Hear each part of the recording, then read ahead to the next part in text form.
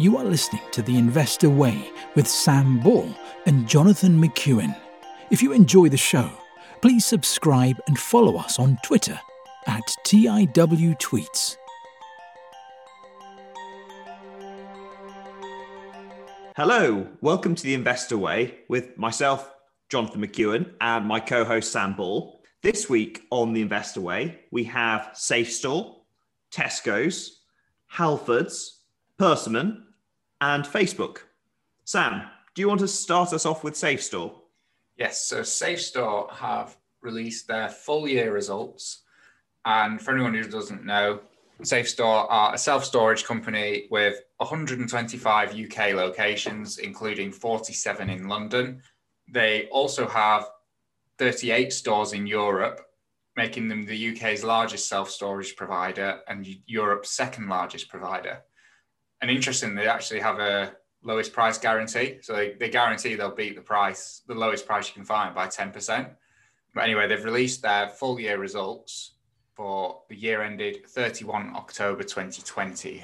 They've announced revenue has increased by 6.9% from 151.8 million to 162.3 million. Free cash flow has increased by 12.4% from 61.2 million to 68.8 million. The closing occupancy percentage has increased from 77% to 79.5%. The operating profit has increased from 163 million to 212 million, which is a 29.6% increase. Profit before tax has increased by 34.4% from 147 million to 197 million. Diluted earnings per share has increased from 62.6p to 84p, which is a 34.2% increase. And the dividend has increased from 17.5p to 18.6p, which is a 6.3% increase. And the cash inflow from operating activities has increased by 13.7% from 66.6 billion to 75.7 million. They've announced like-for-like group revenue was up 3.4% for the year, with the UK up 3.3% and Paris up 3.8%. Underlying earnings before interest, tax, depreciation and amortization is up 7.4%. They said the like-for-like closing occupancy was up to 80.8%, which was up 3.2% from the 77.6% in 2019. Like-for-like average occupancy for the year was up 2.3%. Like-for-like average storage rate for the year was up 2%. In terms of the strategic progress, they've announced 125,000 square feet of new storage in the UK, with openings in London, Carshalton, Gateshead and Sheffield. Further new store openings scheduled at Paris, Magenta and Birmingham Midway in 2021. Extensions of the Bedford, Barking and Chingford stores, adding 37,000 square feet. They acquired development sites at London Bermondsey and London Park West Place.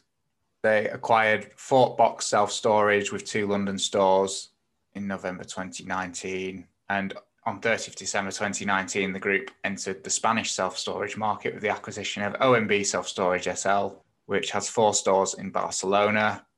They've also announced a joint venture with the Carlisle-acquired Locabox in Belgium, which has 6 prime locations across Belgium, and Opslag XL in the Netherlands. They've said the group's loan-to-value ratio is at 29% compared to 31% in October 2019, and the interest cover ratio is at 9, which is up from 8.9x last year. They've got unused bank facilities of 148 million at the year end and no borrowings to refinance before June 2023. So the CEO, Frederick Vecchioli, said throughout much of the year, the pandemic has presented unprecedented challenges, and I would like to thank our staff for the tremendous effort. Despite the pandemic, the group's business model demonstrated its resilience, resulting in another strong performance for the year. He said all geographies had performed well, with the UK showing particularly pleasing momentum. He said, despite ending the year with record levels of occupancy, the business still has 1.4 million square feet of currently unlet space in our existing fully invested estate, representing a significant organic growth opportunity. Our leading market positions in the UK and Paris, in addition to our presence in Spain through our joint venture in Netherlands and Belgium, combined with our balance sheet strength and resilient business model, leave us well positioned for the future. He said the strong performance of the final quarter continues into the first 2 months of the financial year. he said, whilst acknowledging the potential for disruption arising from current COVID-19 restrictions, the inherent resilience of our business model, as well as our recent and current trading, allow me to look forward with confidence to the 2021 financial year. So, John, thoughts on Safestore? It's difficult. I mean, the numbers don't seem too bad. I'd probably just be questioning the industry a little bit more, and whether I'd need to know a bit more, do a bit more due diligence, I think, on it. It's not a sort of company that I've ever really looked into prior to you sort of running through the figures today. You've done a little bit more digging on it. What were your thoughts? So I quite like the business. And what's its current valuation? So it's currently got a market cap of 1.74 billion, PE ratio of 29.5, dividend yield of 2.25%. In terms of the share price, they're only slightly up for the year. I think it's up about 7.89% compared to where it was a year ago, but that's after probably about a 40% drop in March, and it's then slowly gone back to where it was. However, over 5 years, it's up 139%, 3 years is up 69.19%, 2 years, 56%. So the share price has obviously been very good. Yeah, so it's reflected in the valuation, really, isn't it? I think so. PE of just under 30, I think, is quite pricey. I know that earnings have done very well, but revenue's only up 7%. Mm. And that massive increase in operating profit, how sustainable is it? It's difficult. Yeah, I suppose it depends how you see the trend for self-storage as well. If you saw that we're sort of structurally moving to people having smaller homes and requiring more self-storage, and it sort of being an accepted cost for them, possibly you could say that the future profitability could be much greater. But if you don't see that trend happening, then I don't know how long that growth would be sustainable for. One thing I thought was quite interesting with Safe Storage is we looked at Big Yellow Group a couple of months ago. Safe Storage is the largest self-storage provider in the UK, but the market cap is lower than Big Yellow Group's. But the growth is about the same, which is a bit strange. I think I do quite like the industry. I think it makes a lot of sense. My issue is, how do you differentiate one self-storage site from another? Because to me, I understand once you're in there, it's very difficult to move. But in terms of attracting new customers, I think the only thing they're really concerned with is probably price. So what's quite interesting about self-storage is if they are the biggest player in the UK market, they potentially have that pricing power. So the fact that they can just say, we're going to beat any competitor by 10%, if they can do that at a profit, they can potentially operate at levels that their competitors can't. And I think they're possibly a more attractive business because of it than their competitors are, especially when the competitors are trading at a higher valuation. No, sure. I think that's very logical. I agree with you there. So does that mean that if it's an industry that you sound that you might be quite interested in it, would this be your pick for that sort of self-storage play? I mean, I've only looked at this in Big Yellow Group. I looked at it last time, but the two big boys though. I prefer Safestore to Big Yellow Group, definitely. Okay. Just because I mean, it's a smaller valuation, the growth's about the same, and it's the market leader. I don't know why you'd pick one that wasn't the market leader. There needs to be a reason why you're not picking the market leader, in my opinion. And I think maybe I'm missing something, but I don't understand why you would pick Big Yellow Group over Safestore. Yeah, based on what we've looked at. Yeah. If you do know, message us on Twitter. Yeah, because if there's something we're missing, we would be interested. Yeah. But I thought it looked like quite a nice business. It's just that a PE ratio of 29, I'd expect those results to be sustained, and I don't know if they are going to be sustained. And whilst I think it's going to be a growing market, I don't know if they're going to have another year. I don't know. Do you think COVID's been good for self-storage? I don't know. I don't see that it. I could be wrong, but I don't see that it would have been particularly impacted. The self-storage market. Yeah, it's very difficult to say. I think it'd be more independent than other sectors, really.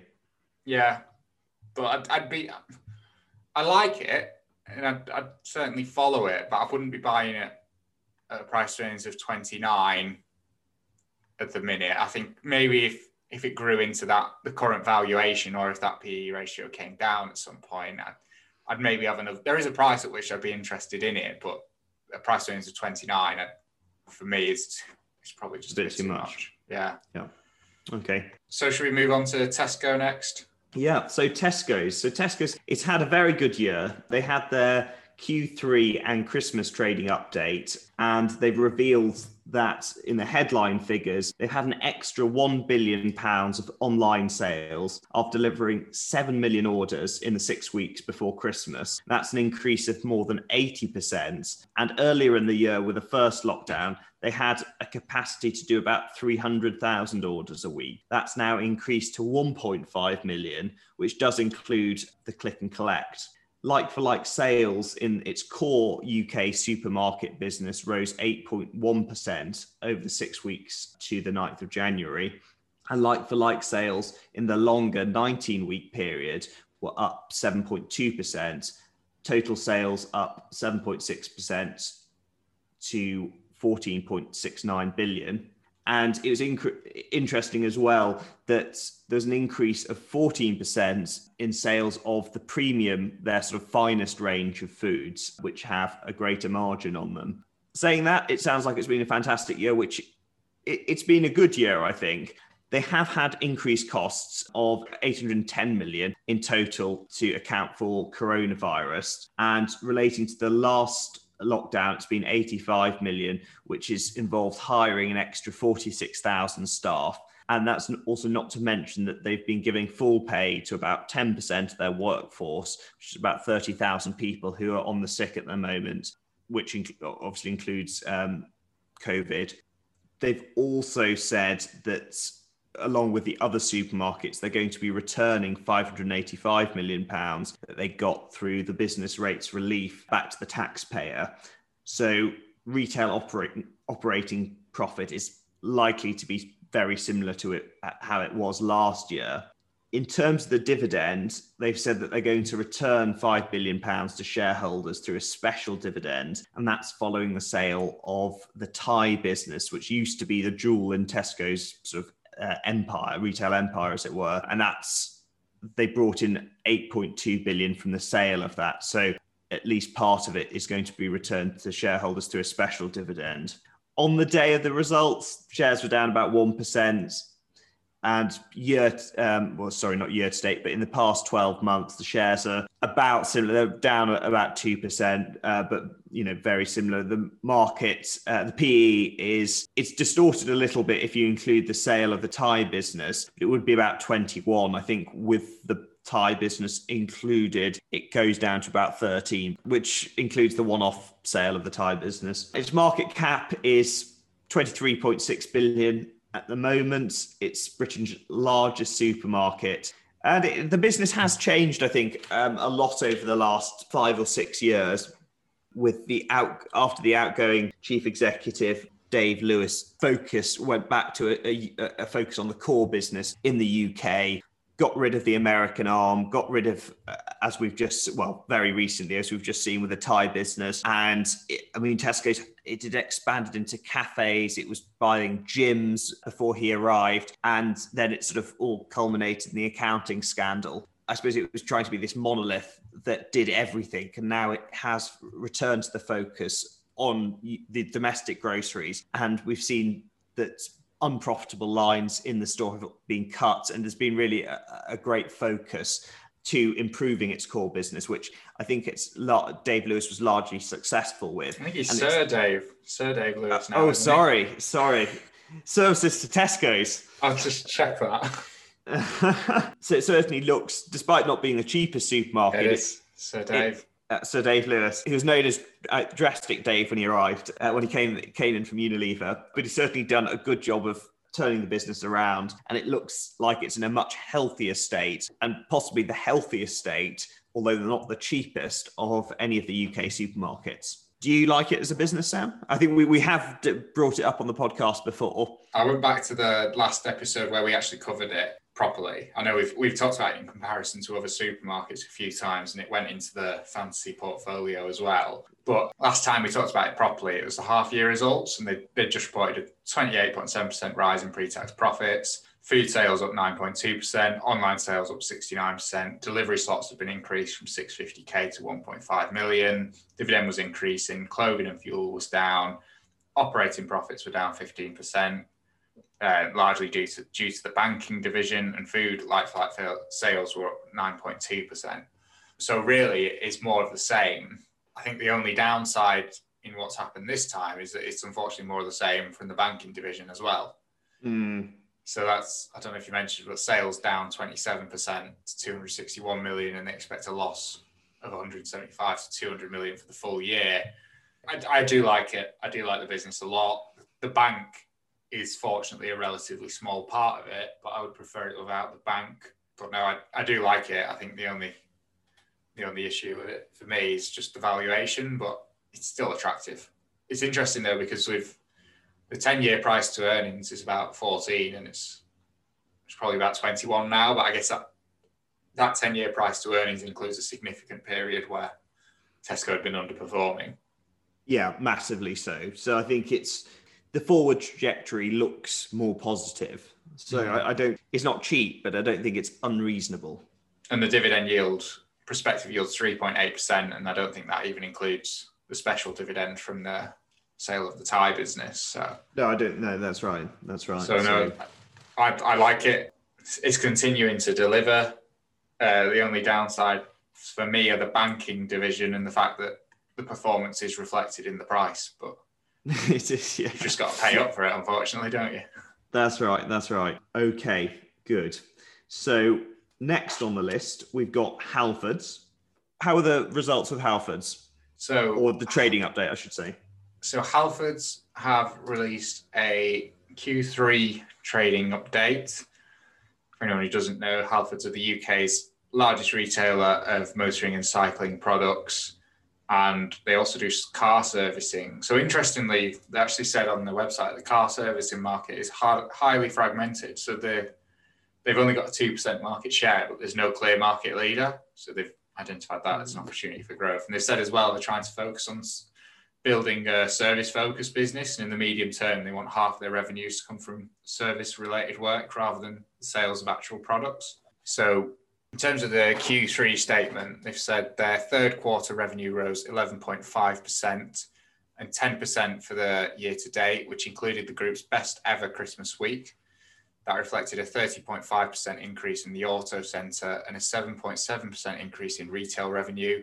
And those are up 35.6% and 5.5% for the year to date. The group saw particularly positive results from online cycling sales and the Halfords mobile expert proposition. Despite the strong recent performance, the group warned that lockdown 3 could dent fourth quarter performance, and as a result, the group hasn't issued full year guidance. So like-for-like retail sales were up 11.7%, driven by a 35.4% increase in cycling sales. Demand for adult mechanical e-bikes and e-scooters remained strong despite supply chain issues affecting availability. Motoring sales fell 8.4% as UK traffic volumes were 25% below pre-pandemic levels. Auto centre sales growth reflected the group's first company-wide motoring campaign and the continued expansion of Halfords Mobile Expert. Like-for-like auto centre sales rose 21.1%. For anyone who doesn't know, the new mobile expert offering, that basically means that Halford will send technicians straight to your door if you need anything doing for your car. Service-related sales rose 31% in the quarter despite lower traffic volumes, and online sales rose 76%. Sales to businesses rose 44%, which reflected growth in the cycle to work schemes and the auto centre fleet business. They've shut 33 of their sites since November 19, which includes 22 Cycle Republic stores. The group said they intend to shut a further 47 stores and garages before the end of the financial year, and this is expected to deliver annual benefits of £6 million a year, but with an upfront cost of £25 to £30 million. In terms of the valuation, they're valued at £595 million. The shares are trading at £3 a share exactly. They are up 105% for the year, or in the past year, 29% in the past 2 years. They're down 16% in the past 3 years and 10% over the past 5 years. The company is trading at a price to earnings ratio of 11.7, and that compares to a 10-year average of 11.5. In terms of the financials for the past 5 years, revenue's been relatively steady. There's been a slight increase of about 15% over that 5-year period. Over that period as well, the long-term trend for earnings looks like it's actually been downwards. There has been a very significant upturn in the current financial year. Historically, the balance sheet has been very strong, but they have taken on a significant amount of debt in 2020. Thoughts on Halfords, John? Obviously, it's been a good 2020. I'm not sure how long those trends would continue for, given what's happened in 2020 and those sort of the attraction to buy push bikes, to buy sort of outdoor gear. I'm not convinced that that's going to work for Halfords going forward, or not to the degree that it did in this sort of last year, which was quite different. In terms of the car servicing business that you mentioned, again, my understanding of the sort of or limited understanding of the UK car market was most cars are sold on finance, and in those sort of PCP deals that a lot of people have, that they'll then have sort of almost a plan with the garage, whether it's, let's say, a BMW, Mercedes, whatever it might be, garage, that the car will then be serviced there for the 48 months or 36 months that they might have the finance deal for. So they wouldn't necessarily be looking independently in the sort of car service market. And I wondered whether that was the reason that it is quite fragmented and probably affiliated with whoever the car or dealership that the car comes from. So I don't know how easy it would be for Halfords to penetrate that at all. I'd have thought it might be more just people buying used cars independently using that service. So it's actually a much smaller part of the market that they would be going for. And that's assuming that they'd have some success in chasing that part of the market. I don't know what the quality of the services from Halfords are like and how competitively they are priced on that either. So I maybe a little bit more skeptical on the room for growth in that. But yeah, the numbers this year have been really pretty special. I just don't know that it could be repeated. What do you think?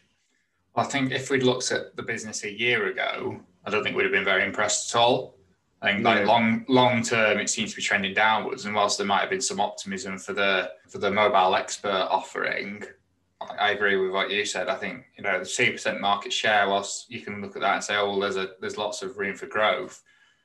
It is a very fragmented market. So you don't, at some point they might hit a wall, and it looks like an all right business. It looks like they're doing the things you'd expect them to be doing in their position, but I don't think there's anything particularly special about it. And I don't think I just think there's much better places where I'd invest my money. Yeah, no, I would agree with you there. Any more comments, any more thoughts on Halfords? I don't think so, no. No, all right. So next, we've got another house builder. We've had quite a few house builders, but it's the Q4 trading update from Persimmon. Persimmon is one of the biggest UK house builders, and it's one of the UK house builders that doesn't have any property or any houses that it sells within London. It's all sort of peripheral. But they revealed that the revenue fell less than 10%, despite all of the disruption caused by the first national lockdown, when the sites, or many of its sites, were temporarily closed.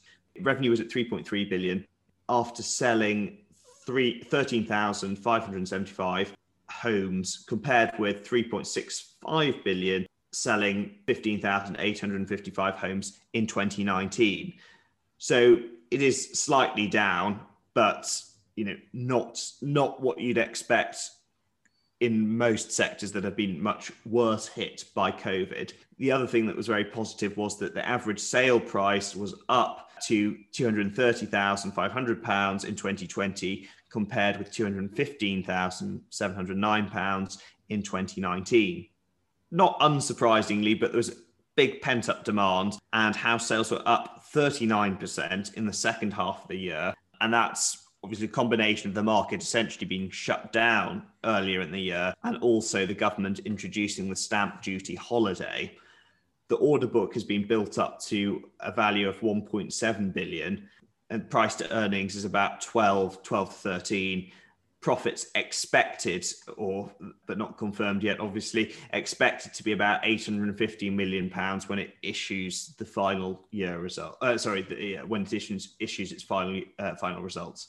So it looks pretty healthy, certainly in a much, much better shape than it was after the last recession in 2008. What do you think of Persimmon, Sam, as a business? I mean, we've talked a lot about the house builders in generally and where we think we are with that, but do you have any specific thoughts on Persimmon?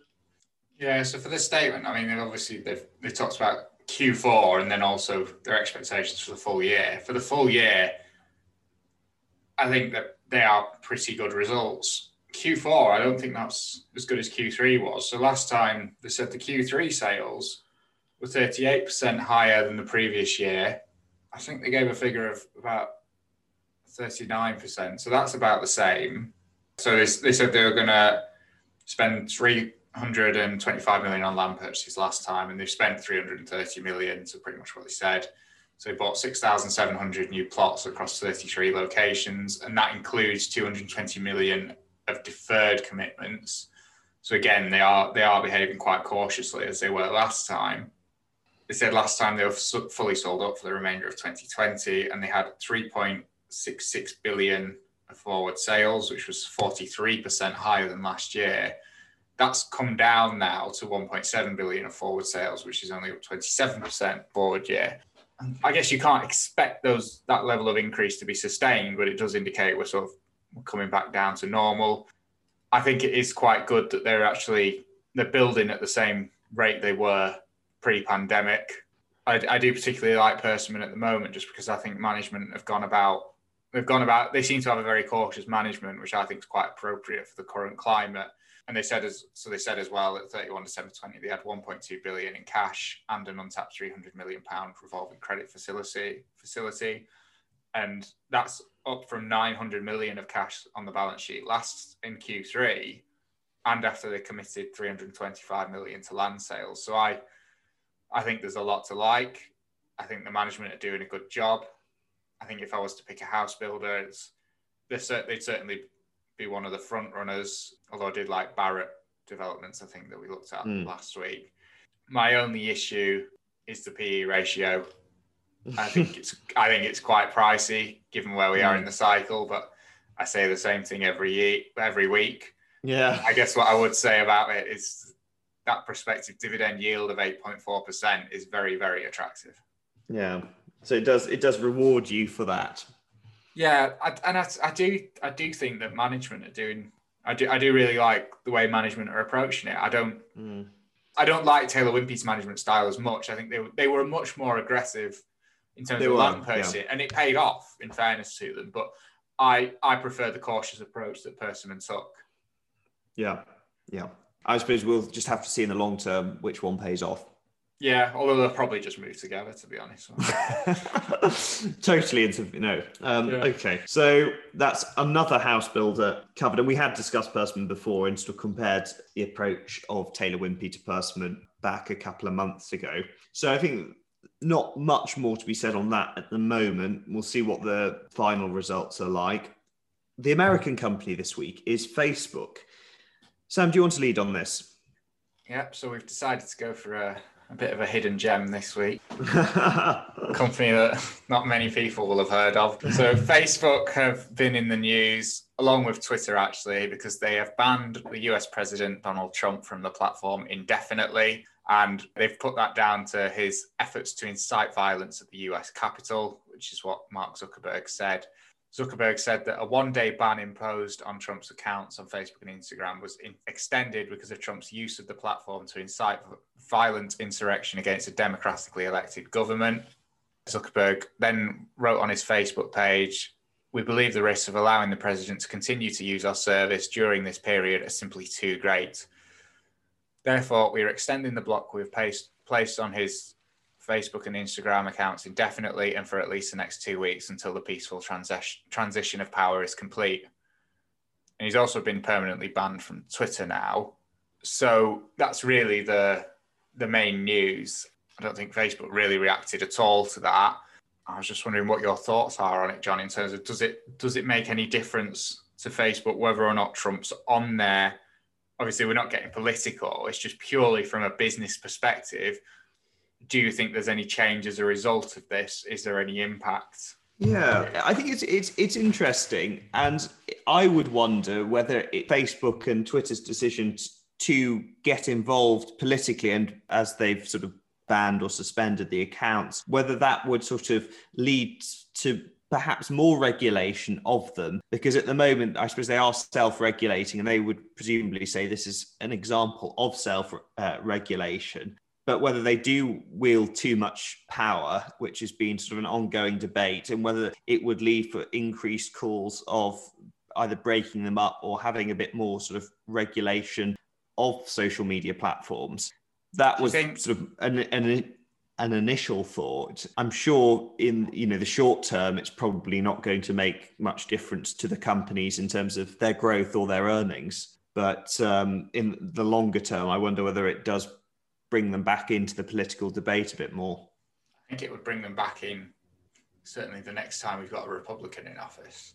Yeah. I can't see the Democrats coming in now, and that's probably, I mean, Biden and the Democrats would probably view it as quite a good thing that they've done.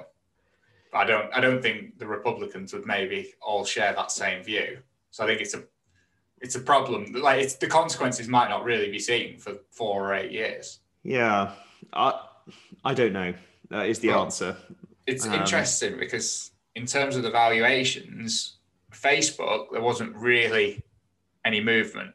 But Twitter, I think that was down about 6% on the day because Trump is obviously I think he's probably like a much bigger driver of engagement for Twitter than he is for Facebook.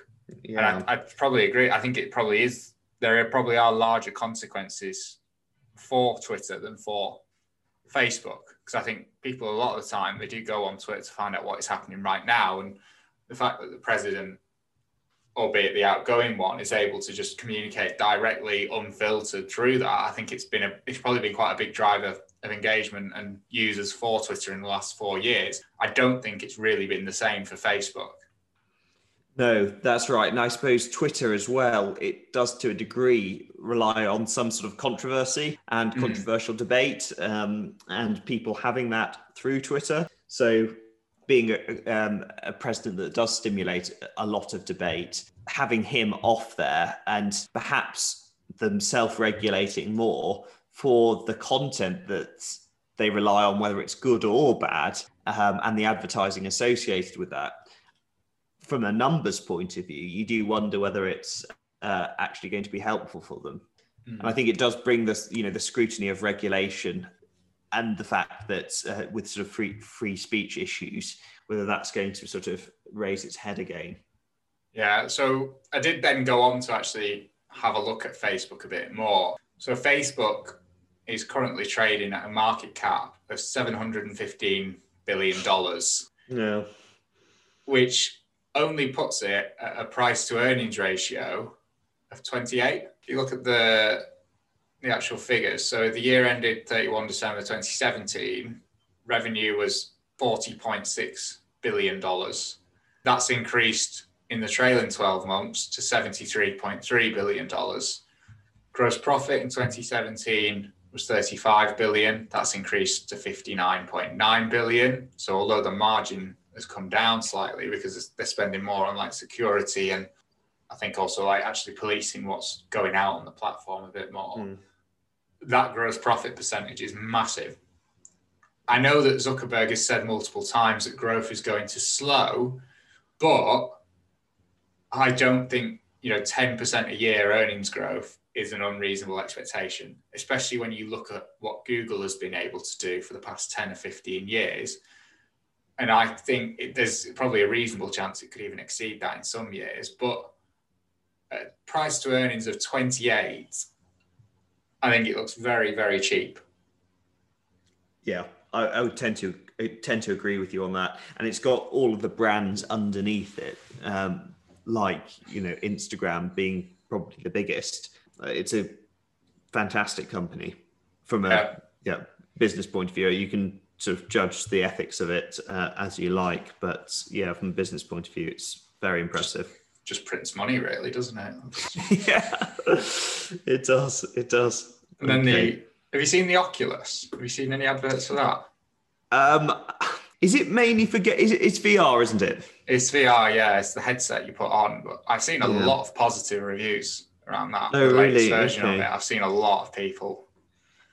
And Is it purely for video games, or can you use it with anything else? I don't know, to be honest. Have a look. Here we go. Here's 5 things you can do with the VR headset, apart from gaming. Apart from gaming. So you can use it for architecture. Okay, yes, yeah. It says you can use it for art. Okay. So you can you can actually look at paintings a lot closer. Medicine. So there we go. That's right up your street. Okay. So here apparently in January, doctors in Florida used the Google Cardboard headset to save the life of a baby. Oh, wow. Okay. We'll have to get some of that over here. 4-month-old Tegan Lexicon needed heart surgery, but doctors didn't have the confidence because 2D images of her body couldn't provide enough detail. However, by converting her MRI scans into a 3D model and viewing it through Google Cardboard, they managed to develop a complex strategy for the operation and rebuilt part of her heart in a 7-hour procedure. Wow. You can use it for therapy. Yeah. And right. Tourism, apparently. Tourism, okay. I'm not so sure about that last one. But fairly niche at the moment, anyway. It is, yeah. I guess shopping. I guess it'd be quite good for that. Yeah, online. If you thought about online shopping, that would be another practical application of it. Yeah. Okay, then. So of the 5 companies we've talked about today, so Safestore, Tesco, Halfords, Persimmon, and Facebook. If you had to have one, which one would it be? I would be very tempted by Facebook. Does that mean you're going with it? I'm going with it, yeah. Oh, I wouldn't have put you. I thought you'd pick Tesco. I do own Tesco's, and I'm not opposed to having more Tesco stock, but no, I think probably Facebook. I'd pick Facebook as well, actually, especially at a price to earnings of 28. I think that's especially when you look at especially when you look at all the other valuations for US tech. I mean, if it didn't have any earnings, it'd probably be trading at 10 times that valuation. Yeah. I know, it's crazy, isn't it? Okay, right. Well, thank you very much for listening, and do get in touch through Twitter. Look forward to seeing you next time. See you next week. Thank you for listening to The Investor Way. To get in touch, please follow us on Twitter at TIWTweets. This podcast is for entertainment purposes only and does not constitute financial advice. Neither Sam nor Jonathan are financial advisors. For investment advice, please consult professional advisors.